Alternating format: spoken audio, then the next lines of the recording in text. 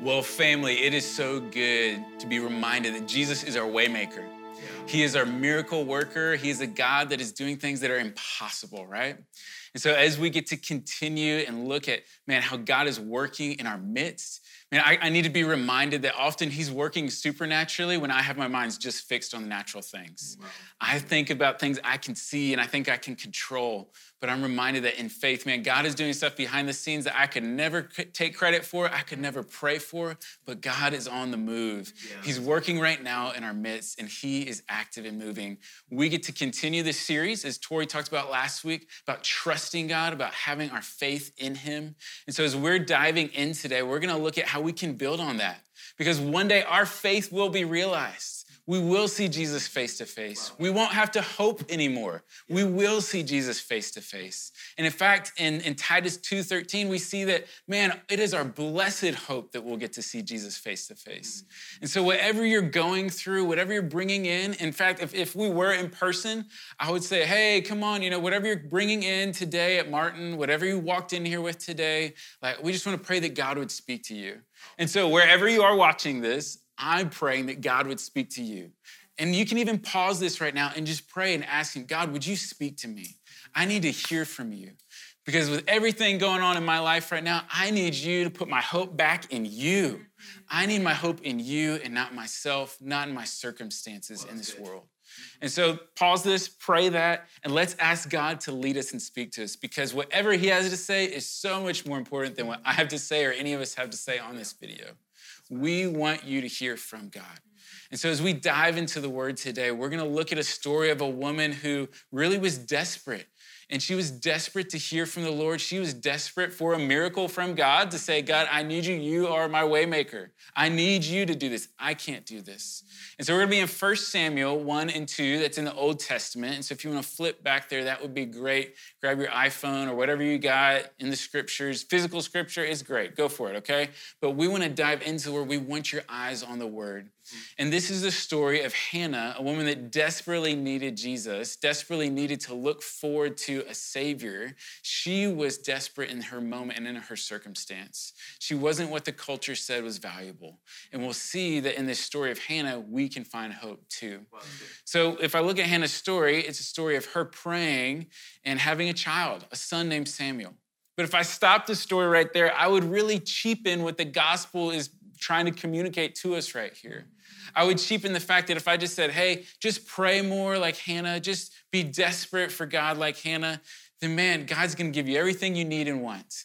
That's not what we're about. In fact, I would want you to just punch me in the face, because I would be missing the gospel. I would be missing the point and the truth that, man, Hannah's story points to Jesus and points to a savior that all of us need desperately. And so as we dive into the word here, as we look into the word, man, I need to remind my own soul that what happened 3,000 years ago was real, and it has real impact for my life. And so this story might have happened in 1050 BC. And how does this ancient story affect you and me? Well, these were real people in real life, in real time, experiencing real problems and failures. And so for you and me, we are real people in real time in 2020. What a year, right? Like, this is a hard time. We desperately need Jesus too. And so for us to fix our eyes on him and off ourselves and find our hope in him is really the desire of our hearts today. And so I'm reminded just of the value of scripture. If you've been in quarantine and really haven't been diving into the word, or even just saying, what does this have to do with me? Man, Romans 15:4 says this: for whatever was written in former days was written for our instruction, so that through endurance and through the encouragement of the scriptures, we might have hope. Yeah, man, this is good. We need hope. Yeah, we do. And in fact, if you look at the situation in the context of what Hannah is living in, you can go to Judges 21:25, which says, in those days, there was no king in Israel, but everyone did what was right in his own eyes. Does that not sound familiar, family? Yeah. Everyone did what was right in their own eyes. And so we see that she's living in a world of chaos. We are living in a world of chaos. Yeah. We're experiencing a world that is desperate for the hope of Jesus Christ. Amen. She's living in a world that is desperate for the hope of Yahweh, who they know and love. Yeah. We get to experience that hope. We know that hope is in Jesus, and their hope is to look forward to his coming.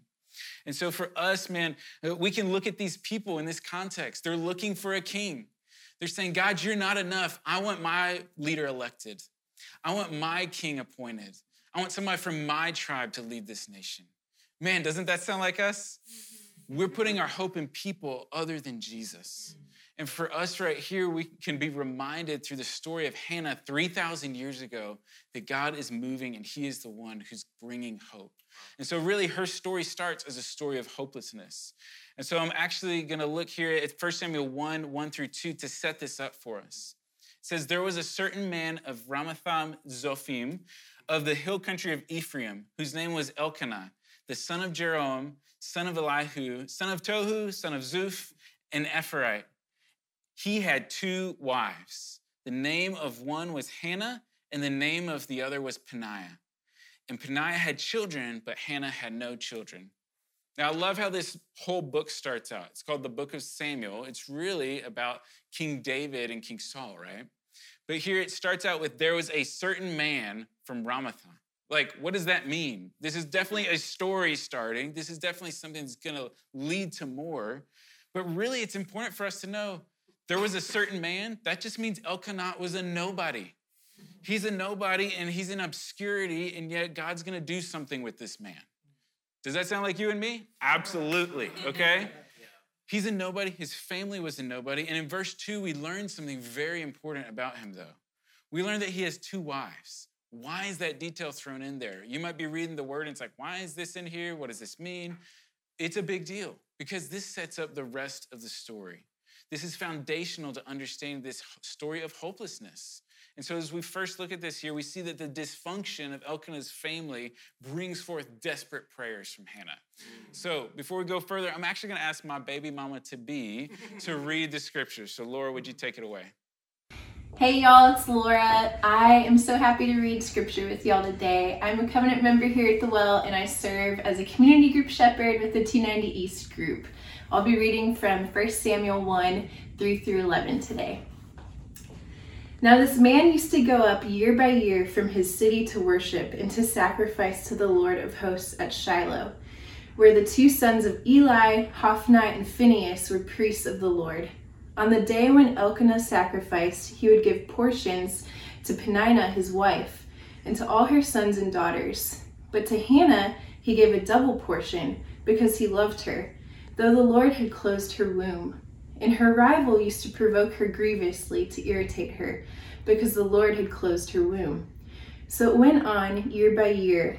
As often as she went up to the house of the Lord, she used to provoke her. Therefore Hannah wept and would not eat. And Elkanah, her husband, said to her, Hannah, why do you weep? Why do you not eat? And why is your heart sad? Am I not more to you than 10 sons? After they had eaten and drunk in Shiloh, Hannah rose. Now Eli the priest was sitting on the seat beside the doorpost of the temple of the Lord. She was deeply distressed and prayed to the Lord and wept bitterly. And she vowed a vow and said, O Lord of hosts, if you will indeed look on the affliction of your servant and remember me and not forget your servant, but will give to your servant a son, then I will give him to the Lord all the days of his life, and no razor shall touch his head. Thanks, Laura. Man, as I look at this, I see this foundation in this story right here of these 2 wives. There's a conflict immediately. And we see if one had not been a nuisance to the other might not have prayed the way she did. And so even God is using even Peninnah right here to provoke Hannah into prayer. You might feel provoked right now into prayer. Somebody might be provoking you into prayer. You might feel provoked by society, and that is good. Desperately take your prayer to God right now. Because if you're frustrated and if you're saying, God, I don't know what's going on, I don't understand, I'm confused. Why are these other people prospering and I'm not? What's going on, God? Man, we see the right response right here with Hannah. She chooses to take her frustration, her confusion, her anguish even, we'll see, and she gives it to God. She says, God, I can't do this anymore. I love it right here. In verse 9, it says, Hannah rose. She stood up. She had had enough. You and I might read over that, but it is clear she stood up. That's a big deal in that culture. This woman is saying, I am done. I can't handle your accusations anymore. See, to have children in that culture was a good sign. It seemed like there was favor from God. And in fact, it wasn't just for the sake of having children. It wasn't just to fit in. It wasn't anything like that. It was actually also political and theological. It meant that she had value in that culture. And for us, it'd be easy for us to kind of put that culture down and say, man, they were way behind and all this. You're right, it's 3,000 years ago, okay? But the other part of that is that, man, what she's experiencing here is real. She's being measured to the culture. You and I are being measured to the culture, and we're measuring ourselves to the culture all the time. And right here, we can see that Hannah's presumably being accused of sin even because of the fact she can't have children. Because she's saying, hey, I can't experience this. God, what have I done wrong? And so she's being accused by Peninnah. And also, presumably, you could see Hannah might not have been able to have children, and therefore, Elkanah married Peninnah. And so it was like she felt put to the side. Here's a first-class wife and a second-class wife. Nowhere in Scripture is polygamy a good thing. Just want to throw that out there, okay? Everywhere in Scripture where we see that there's always a backdrop of pain and frustration where therefore God is going to do something incredible and he's going to bring this to the light. He's going to bring this frustration and this pain. I mean, Elkanah, poor guy, he's trying to comfort his wife. He says, am I not as good as 10 sons? I mean, dude, you are totally blowing it right here, okay? Your wife is in pain. And in fact, she doesn't respond to Elkanah or Peninnah, which tells us a lot about her heart. Hannah doesn't take her response to people with aggression. She takes her response to God. Wow. And you and I could really learn from Hannah in these days right now. When you're experiencing frustration and pain, when you're being accused of things, do you have to defend yourself or are you going to let God do that for you? And in this, we see that Hannah's provoked to prayer. In fact, it says that God even closed her womb. He's the one that did that. He's doing this for his good, for his glory, and our good too, and Hannah's good. And so we're going to see right here that, man, her predicament, she's not the first one to experience this in the Scriptures. You had Abraham and Sarah. God did a miracle there. You had Rachel, and even in the Judges, the mother of Samson was barren. And then God brought forth Samson. You see that with Elizabeth and Zechariah in the New Testament, that John the Baptist was born. And then obviously for a lot of us, we understand the story of Mary and Joseph. There's a miraculous birth time and time again. Each time that God does this, it's through people that were obscure. It's through people that the world would not value. It's through people that God wants to use. He uses the unlikely. He uses you and me. Isn't that incredible? We're not that great, okay? And so just remember that as you're listening to this story of Hannah, we can actually relate to her in a big way because God is using somebody that the world would think is just hopeless, and she's stuck in hopelessness. And so if I look at even Mary and Joseph, I love Mary's response to when the angel comes to her and speaks. She doesn't get mad. She doesn't get frustrated. The only way she knows that this is going to happen, that Jesus is going to come from her, is that it must be God. It's the same with Hannah. If this is going to happen, it's going to be you, God. If this is going to happen, it's not me, it's not my effort. Would you remember me? Would you do this? And so her story of hopelessness now becomes a prayer of hope. And so we're going to head there together and really reflect back on 1 Samuel 1:11. And you can go there with me. 1 Samuel 1:11 says, and she vowed a vow and said, O Lord of hosts, if you will indeed look on the affliction of your servant and remember me and not forget your servant, but will give your servant a son, then I will give him to the Lord all the days of his life, and no razor shall touch his head. Man, I got chills when I realized how she's addressing God. When I was studying the Scripture this week and I got to dive in, that O Lord of hosts, whoo, this is a big deal. We could really go to church here, Anthony. She is acknowledging God's military might. She has experienced in her lifetime that God is a conqueror, that God has defeated armies and enemies of Israel. And so that is all she has witnessed of God. And in fact, this is the first time that name of God is used in all of Scripture. Hannah's the first one to use it. It will be used 280 times after Hannah uses it right here. Wow. So a woman in her desperation cries out, and she's appealing to God in her prayer by what she thinks is the greatest thing God has done. She's appealing out of hope because she knows, God, I have seen you conquer enemies. I have seen you crush armies. Surely you can give me a child. Wow. When you're praying, are you praying remembering that this is the God of angel armies? Or are you praying just by what you can see in the natural right now? Are you praying and understanding that, man, God is doing something supernatural? He is way bigger than you or I can understand. The Lord of hosts, those hosts are angels. He is the Lord. He's over and in charge of all angels. How does that feel right now, okay? He's big. He's beyond us. We can't comprehend that. She's saying, God, I acknowledge that you are the Lord. You are the general of angel armies. If you are that, I know you can do this. And this should change how we pray because, man, we're going to see that Hannah is the one that is really ushering in this idea of God even to us today, to understand that he's over the armies of heaven. In her life, she had seen and witnessed God do these things, so it gave her hope to pray this way. You and I can pray out of what we have seen God do, what we have experienced, how he has changed our hearts. He has softened many of your hearts. He's taken many of you out of addiction. He has freed us. He has healed us. Man, he's healed me. If I don't pray believing, God, you're the one who heals, I am like insulting him to his face. When I pray, am I praying with the hope of what I've seen God do? Man, I have to think here, I give my hope to God. If I'm giving my hope to God, I'm expecting that he's going to care for it. I'm expecting he's going to hold it, he's going to cherish it, and he's going to let me experience what he's going to do in that. He's going to change my heart to put more and more hope in him so that I will look forward to seeing him face to face. But my question to you today is, who is holding your hope? Is it you? Are you holding your hope? Are you saying, I'm going to hold on to this and I'll give God a little bit of this? Is it your spouse? Do you put your hope in your spouse or your potential future spouse? Do you put your hope in your boss or your salary?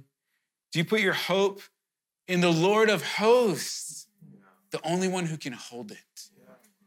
Man, I'm fearful for us that we put our hope in ourselves so much that we miss out on what God's doing behind the scenes.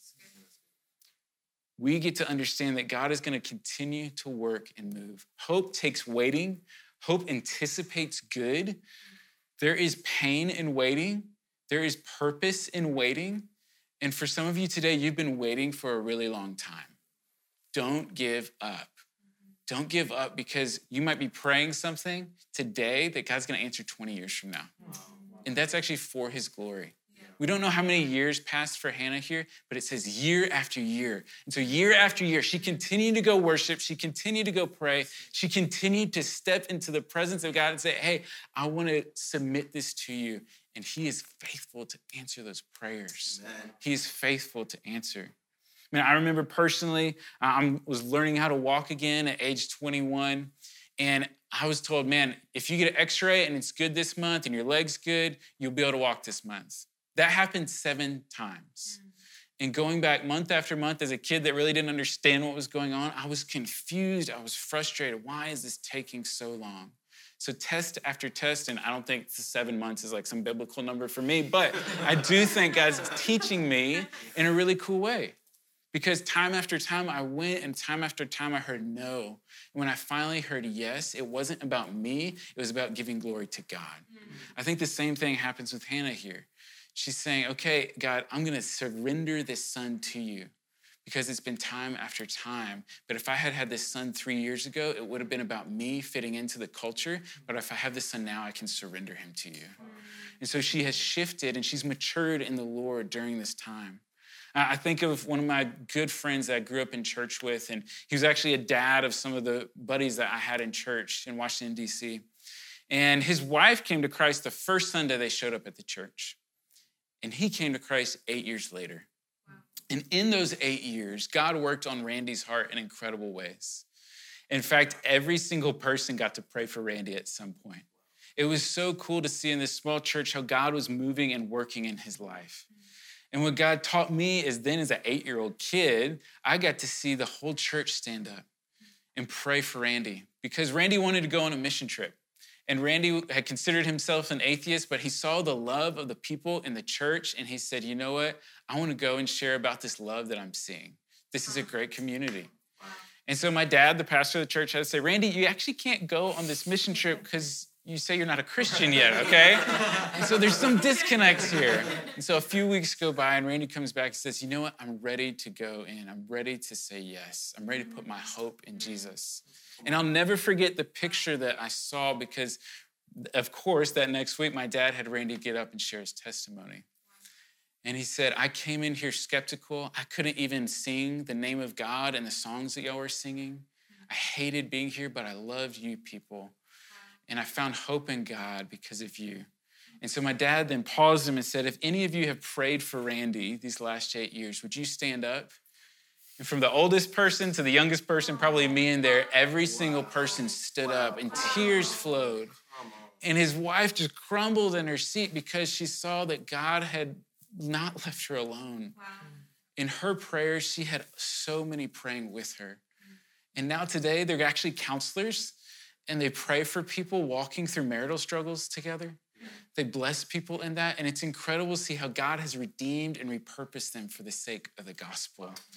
And so we get to see that God does the same thing with Hannah. He's taking her story of hopelessness. She's praying a prayer of hope, and now she has hope to surrender. She has hope in surrender.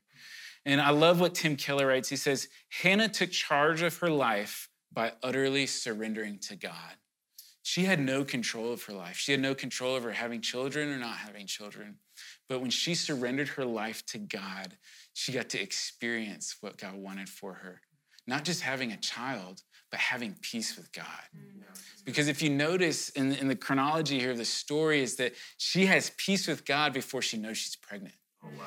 She has peace with him, and she's able to step in and say, you know what, there's no more sorrow. Before the prayer is answered, she has peace with God because she's heard from God, and she's given her vow to him. I can think here, she could have easily idolized her son when he came. She could have easily made him her prize, but God had matured her beyond that. Yeah. I pray that God matures me beyond idolizing the things that I can see more than Jesus. I pray that for you too, that we would grow and mature as a family and that we would value God's word above our own. And I think too about just the setting here that's going on. Man, the temple she's going to, it's not being run really well. This ain't the best church, okay, guys? There's actually some wicked stuff going on. She doesn't dedicate her son to the church. Although he's kind of called to ministry before he comes out of the womb, like he's not having to do this. She's giving her son up. She's surrendering her son. And so in this, we see that she's surrendering her son not to this perfect church, not to this perfect plan. She's surrendering him fully to God and saying, whatever you want to do, God, I'm lending him to you is the word she uses there. And so her son is lent to the Lord. And I think here is, man, this is her most prized possession. And she's lending him back to the Lord. What do you need to lend to the Lord today?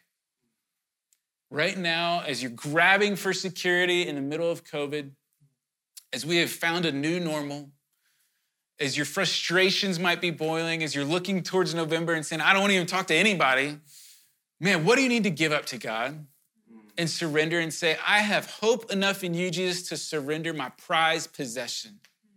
Because this is what Jesus did for you and I. His Father in heaven surrendered his prized possession, Jesus Christ. He freely gave of his one and only Son so that we might have life. Guys, this is the gospel right here.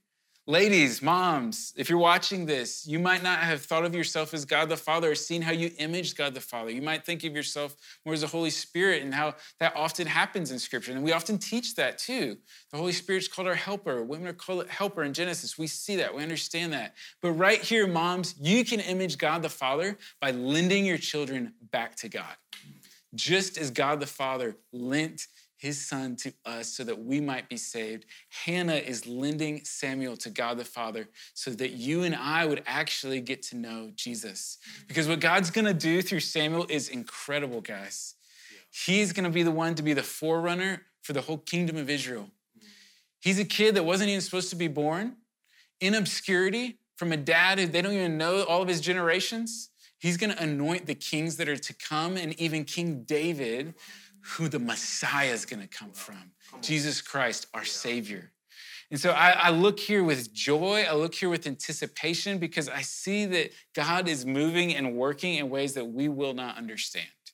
He is moving beyond her anxiety and her, really, it says even vexation. If you go to verse 16, she says, do not regard your servant as a worthless woman. For all along I have been speaking out of my great anxiety and vexation. This is hard for her. She's praying out of real emotion. When's the last time you prayed out of real emotion and pain, right? It says, then Eli, the priest, answered, go in peace, and the God of Israel grant your petition that you have made to him. And she said, let your servant find favor in your eyes. Then the woman went her way and ate, and her face was no longer sad. Guys, again, before she knew she was pregnant, she was removing the sorrow because God had done it already. He was already moving. I think here of the ultimate hope of our Savior, the ultimate hope of Jesus Christ, that we can know that he is going to bring our faith and our hope to completion when we see him face to face that we talked about. That he is making a way. He's a miracle working God, and the greatest miracle is our salvation. That he has taken down the wall that removes us from God, that blocks us from God. He has made a way for salvation for you and I. So when I think of Jesus and I think of how it goes all the way back to Samuel, I think, man, it would be so easy to lose heart right here. It would be so easy to think, man, I don't know how I can keep waiting and anticipating. God, I'm even tired of just COVID right now. I can't handle 4 or 5 months. How did Hannah handle years right here?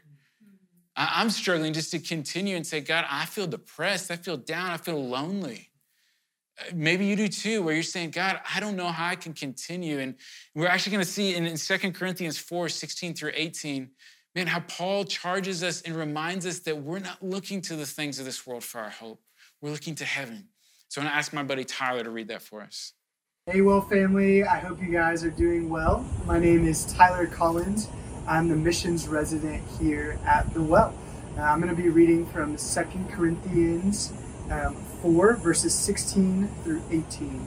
So do we not lose heart?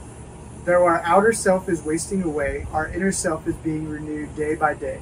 For this light momentary affliction is preparing for us an eternal weight of glory beyond all comparison, as we look not to the things that are seen, but to the things that are unseen. For the things that are seen are transient, but the things that are unseen are eternal. Man, God is moving behind the scenes. He is doing things that you and I cannot see. He is working in ways that we cannot see right now, and that is good. Because like Hannah, if we had gotten what we prayed for years earlier, we might not surrender it to the Lord. Wow. And so right now, we can thank God that, man, we can look forward to heaven and know that we can surrender our lives now because we know what is coming is so much better. It is a weight of glory beyond comparison. We can look forward with anticipation. I see in Hannah's life as she went along, she'll pray a prayer that actually impacted even the prayer of Mary as she heard about the news that she was going to have Jesus. And so in 1 Samuel 2:10, it says this, he raises up the poor from the dust. He lifts the needy from the ash heap to make them sit with princes and inherit a seat of honor. For the pillars of the earth are the Lord's, and on them he has set the world. He will guard the feet of his faithful ones, but the wicked shall be cut off in darkness. For not by might shall a man prevail. The adversaries of the Lord shall be broken to pieces. Against them he will thunder in heaven. The Lord will judge the ends of the earth. He will give strength to his king and exalt the horn of his anointed. Man, this is Hannah's prayer of gratitude based on what God had done in answering her prayer. This is a song from her heart that is going to impact generations. I guarantee you, when she prayed that, she did not think you and I would be talking about this virtually 3,000 years later. I guarantee you that when she surrendered her son, she did not know that he was going to anoint the kings of Israel. I guarantee you that when she cried out to God in her anguish, she did not expect to be used as an example of faithfulness and prayer in our day today. But because of her simple obedience, because of her desperation, because she was provoked to pray and not to lash back out at Peninnah, man, we get to be beneficiaries of her prayer. And we get to see how in verse 10, man, she is pointing to Jesus. She says, the Lord will judge the ends of the earth. He will give strength to his king and exalt the horn of his anointed. Guys, his anointed translates to Messiah, to Jesus. And it is Jesus that has made a way for you and me for salvation. It is Jesus that we ask, hey, would you hold our hope? I'm going to give you my everything. I'm going to give you my hope and my future, and he will not disappoint. It is Jesus who's fulfilling the Genesis 3:15 promise that she was looking forward to, that there will be one who will conquer the enemy and crush the head of Satan. It is Jesus who's fulfilling the Genesis 12:1-3 promise to Abraham that you will be fruitful, that you will impact the earth, you will bless all nations. It's Jesus. It's Jesus who is the one who's fulfilling this Davidic promise to King David, who Samuel anoints. It is Jesus who is going to be the one who gives you and me life. It is because of Hannah's faithfulness and prayer and asking God and her desperation and being provoked to pray instead of lashing out that you and I get to know that Jesus' ancestors were anointed by a man who came from nowhere, from a woman who is desperate before God. Wow. It is all about Jesus, and we get to see that throughout the scriptures that he is fulfilling this story of hope.